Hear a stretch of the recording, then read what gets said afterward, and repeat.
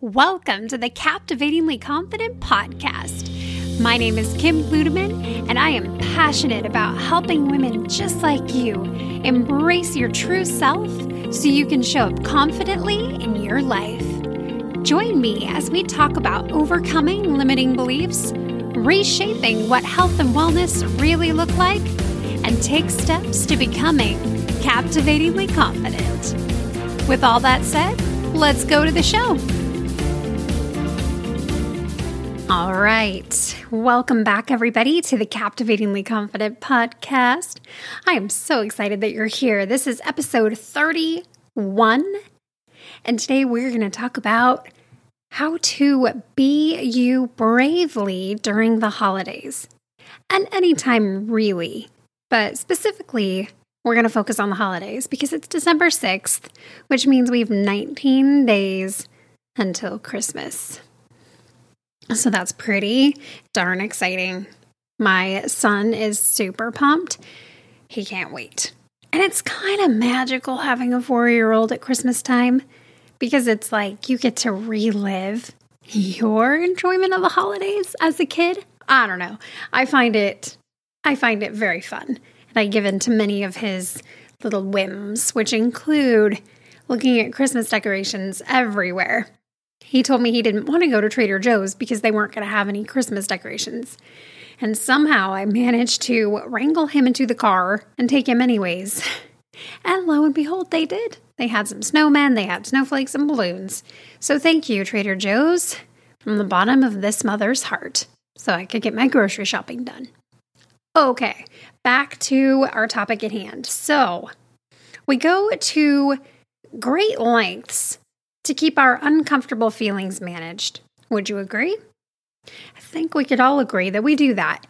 It looks different for everybody. Some people eat, some people drink, others shop, some people watch TV, some people scroll social media. We all have ways of avoiding and distracting ourselves from uncomfortable emotions. Why? Because they're uncomfortable, and there's nobody out there who's like, yes, I'd like to sit here and feel my feelings. No, nobody does that. Nobody does that. It's uncomfortable and it's painful. But the bummer about that is that if we keep avoiding and distracting ourselves from these uncomfortable feelings, it can cause significant issues. And these issues can look like stomach trouble. That's right. If you have gas or bloating or trouble digesting or even some food allergies, there's a chance that anxiety and stress could be at play, which is contributed by these emotions. We also can suffer greater levels, heightened emotions as a result of all of this goodness just kind of simmering underneath. Right? This can look like increased anxiety, depression, sadness. These are contributing factors to that. It can look like feeling irritable all the time. Are you ever angry all the time and you don't know why? Are you worried that maybe you might be a little bit bipolar? Because you go from hot to cold, lickety-split. Like that.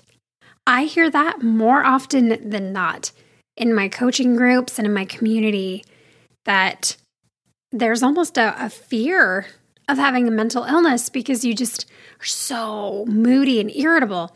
But friends, so much of that comes from these emotions. And I want to talk about these emotions today. There are 5 that I've pinpointed over the years. And I want to give you some thoughts about those. And I also want to give you some ideas to give space to those feelings. I've recently started following Mastin Kipp. And if you're in the entrepreneurial circle, you know who he is most likely. He is a functional life coach. And he has a book called Claim Your Power. And I've been reading this book and I love it.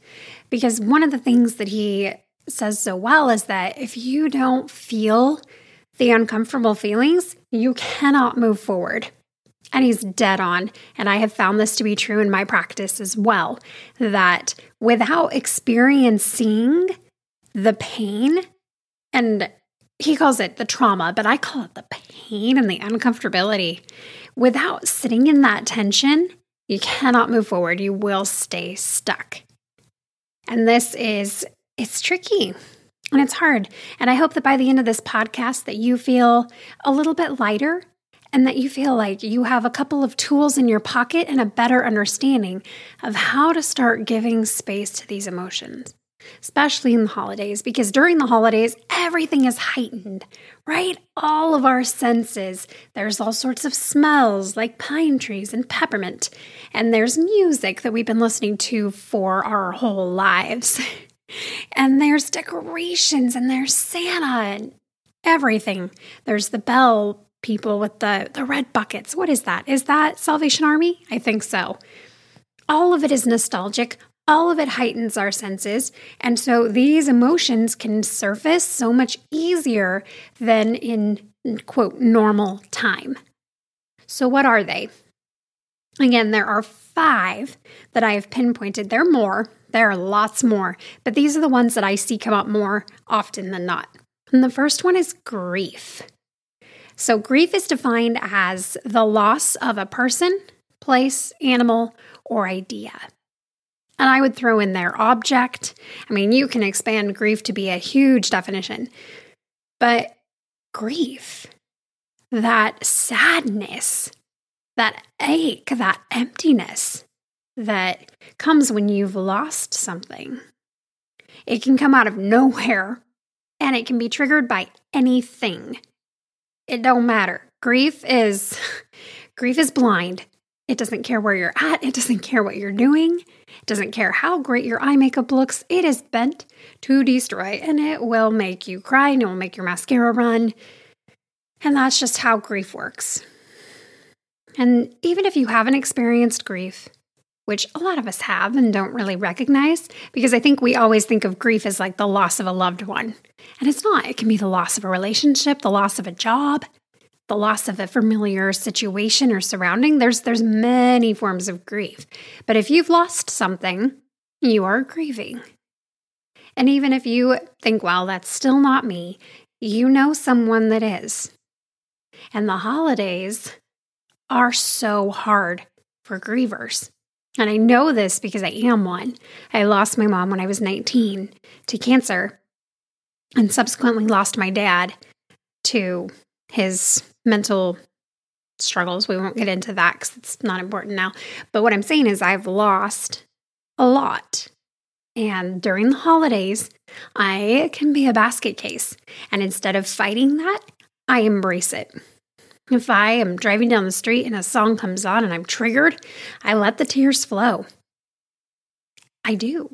Why do I do that? Because by fighting, avoiding, or dismissing or minimizing those feelings, I'm shortchanging myself and my healing process and being true to who I am. And when you minimize, shortcut, reduce, avoid, dismiss your feelings of grief, you do the same to yourself. You do the same. Letting grief take up space in your life will help make you a healthier person. It's counterintuitive, but it will. The next feeling is loneliness. And this one is pivotal because belonging, the opposite of loneliness, belonging, is critical to the human experience. I'm reading a book by Brené Brown right now that's called The Gift of Imperfection. So good. Pretty much anything by Brené Brown is like pure gold. And if you don't know who Brené Brown is, get yourself over to YouTube, watch her TED Talk. Brené Brown, Brene Brown. She's fabulous. You're going to love her. She talks about vulnerability and shame. You're like, wait a second, Kim. This doesn't sound like a light, fun TED Talk. No, it's intense, but it's so good. But she talks about belonging and how that's critical. And if there's a lack of meaningful connection, this feeling of loneliness can be experienced. And the craziness about loneliness is that it can be experienced anywhere at any time. Even if you are sitting around the dinner table with your family or your friends, you can still feel disconnected and lonely. You could be surrounded by your favorite people in the world and still feel lonely. And that's okay. It's not right or wrong or good or bad. It is. But avoiding it, and one way that we avoid it is by connecting through social media. And there have been so many studies that have shown that it is an inauthentic form of connectedness. People that are more connected on Facebook are more lonely than the average person who doesn't go on Facebook. There's that false sense of connection and belonging, but it leaves us feeling empty because it's not legit. It's not calling your friend on the phone. It's not FaceTiming with them. It's not giving, a hug in person. We're missing that connection. And without that, loneliness results. And loneliness can also tap into your desire to isolate and to pull back. And this is something that Mel Robbins was talking about over Thanksgiving. If you don't know who Mel Robbins is, I just found out who she was a few weeks ago. And she's great. She's great. She has The 5-Second Rule is her book about launching yourself forward into action. It's fabulous. But she was talking about how isolation during the holidays is so scary. And it's not a good solution. And that's when we start dealing with some suicidal issues and tendencies, is when we isolate and we pull back. So we're going to talk about how to anchor that feeling into action so that we're not pulling back and retreating. So we'll get there. Number 3 is anxiety. And this one looks different for everybody, but there are some similar traits. Anxiety is that shortness of breath, the tightening of muscles, the thump, thump, thump of your heart, the spinning of your head, the inability to catch your breath. That is anxiety. And anxiety is caused by 50 bajillion different things. But giving space to it, letting it be present, even saying, I feel anxious. By naming it, you take away some of its power. And you put the power back in your own hands by naming it and giving it space. Number 4 is longing. Longing is a big one. It's similar to grief, but nothing has been lost. So maybe you're that person who before was like, I'm not grieving, but I'm still have this feeling, and it's a feeling of longing. And that longing can be for experiencing delayed gratification. It can be just dreaming of something that hasn't yet come to fruition. It can be setting up expectations that just aren't met. It's hoping, it's longing, and it leads into the next feeling, number 5, which is disappointment. Nothing is worse than disappointment. We don't want to disappoint anybody, and we don't want to be disappointed. And we'll do anything to keep that at bay. And that is when we have unmet needs and expectations that lead to disappointment, especially if we're not voicing those and we have those expectations on the inside and they don't get met. We get mad, right? And this happens in relationships all the time. Marriage roles, gender roles, societal roles, where we have these expectations, and without putting voice to those, you set yourself up for disappointment. So being an advocate for your own needs is what can give you the ability to manage your expectations appropriately, which is a beautiful segue into how do we do that? How do we create space for these feelings? And notice I didn't say get rid of, manage, minimize, completely ignore. I didn't say any of that because I don't believe that that's realistic. I think it is unrealistic to say that we need to get rid of stress. Because as Mastin Kipp says, stress is just another name for fear. And fear is always present, especially if you are taking risks, if you're an entrepreneur, if you're looking to get in a relationship, if you're in a relationship, if you're living, there's fear involved. There's fear factors. And it's not realistic to try to get rid of it. So I say, instead of trying to get rid of it or minimize it or manage it, work with it. Just give yourself a break. Work with your feelings instead of trying to put them into a tiny box or keep the lid on all these feelings. I'm not saying you have to walk around being a basket case, and that's why we have these 4 ideas about how to get space to those feelings. So the first one is to journal. And this could also read process, but there is something extremely cathartic about writing things down. Even if you're like, oh, I hate journaling, which P.S., I totally hear you. Even if you hate it, there's something so good about getting feelings up and out of your body. It's incredibly cathartic, incredibly therapeutic. I cannot recommend it enough. And it doesn't have to be this beautiful journal that's hardbacked, leather bound. It can be the back of receipts. It can be Post-it notes. It can be on a whiteboard. It can be whatever you need it to be. I always recommend carrying around a small little notebook in your bag. And when you start to have these feelings, reach and grab out your notebook and just start writing. Even if you have to pull over on the side of the road, do that safely. But pull out that notebook and start writing. It is incredible how when we just even give space to feelings, they lose some power. They do. And as you practice getting them outside your body, you find that it's quicker and quicker and quicker. The next one is to breathe. And I know this one sounds cliche, but hear me out. I'm not talking about taking like a deep breath randomly or just like being more mindful of your breathing, because that's not helpful. But what is helpful is having a structure for breathing. There are a few different techniques, but the one I like the most is called box breathing, BOX. And you're going to make a 4x4 box.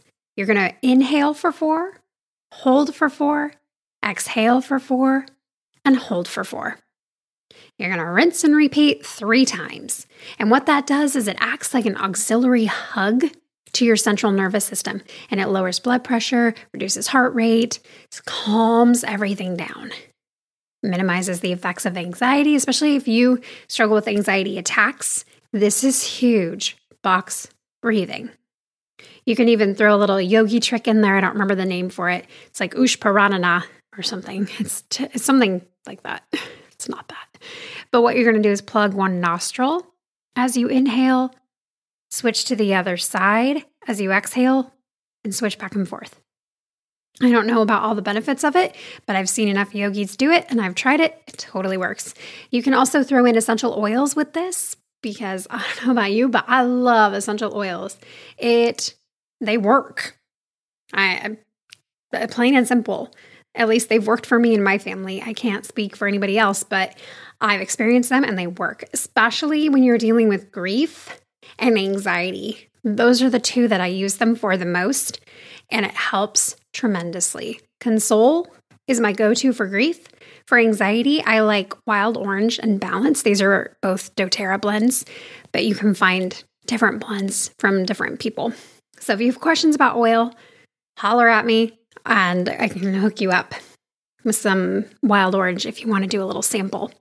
All right, next up, number 3, speak.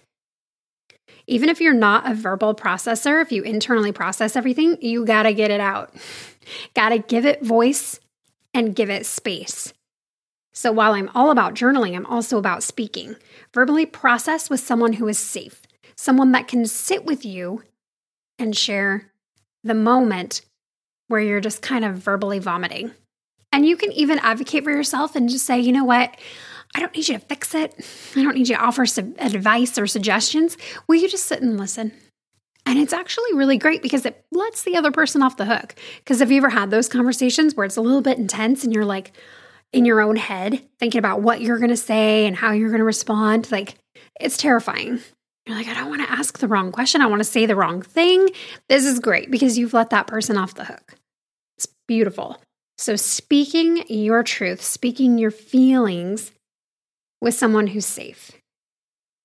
And the last one is to advocate for yourself. And this takes practice, just like courage takes practice. In The Gifts of Imperfection, Renee was quoting somebody else. I don't remember who. It starts with an M. I'll have to look and put it in the notes. But she was saying that like courage takes practice. You have to do some couraging to be courageous. to have courage. You have to practice. And the same is true for advocating. You've got to do some advocating to be an advocate. You get to practice it, and you're not going to do it perfectly all the time. Sometimes you're going to botch it, and that's fine. The important thing is that you are asking for what you want and what you need and setting boundaries where appropriate. And this is especially true in the holidays because we've got all sorts of family and friends and demands from people, from our bosses, from our work, from our children, and having appropriate boundaries that keep you safe and that give you the ability to give space to these feelings is critical. Boundaries, we could talk about forever. If you need a read, my favorite book that's been around forever is Boundaries by Cloud and Townsend. It is fabulous. Great book. Can't recommend it enough.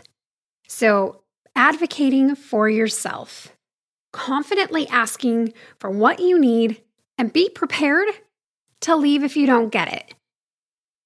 And I know that sounds crazy, and you're like, what? But be prepared to stand up for what you need. And if you don't get it and you can't reach a compromise, take care of yourself. Remove yourself from triggering situations. It's not worth it. It's not. You are worth it. Your mental health is worth it. Having expectations that are appropriate is worth it. And you do that by advocating for yourself. So let's review really quick. For the uncomfortable emotions, we have grief, loneliness, anxiety, longing, and disappointment. And ways to give space to those feelings: journaling, breathing, speaking, and advocating or asking. And that's how we work with our feelings rather than against them. And once you start practicing awareness of your feelings, you can accept them. And by accepting, you can actually learn to appreciate those feelings because they've taught you something in your life. And once you appreciate, then you can move into valuing and investing in processing through those feelings. Because if you aren't aware of what you want to change, how can you change it? You can't. So there's a process to this. There's steps to getting into the flow, as I like to call it. So if you feel like this just nailed it for you and this is totally resonating, I would love to hear. I would love some feedback on this. If you want to, you can head over to the Captivatingly Confident Facebook group. KimLudeman.com will get you there. You can send me an email, kim@captivatinglyconfident.com. You can also PM me through Facebook or DM me through Instagram at kim.ludeman. I want to hear. I want to be here and support you. This is important work, and I just commend you for even being willing to listen and to start to take action on giving space to these feelings. You are amazing, and I cannot wait to see you next time.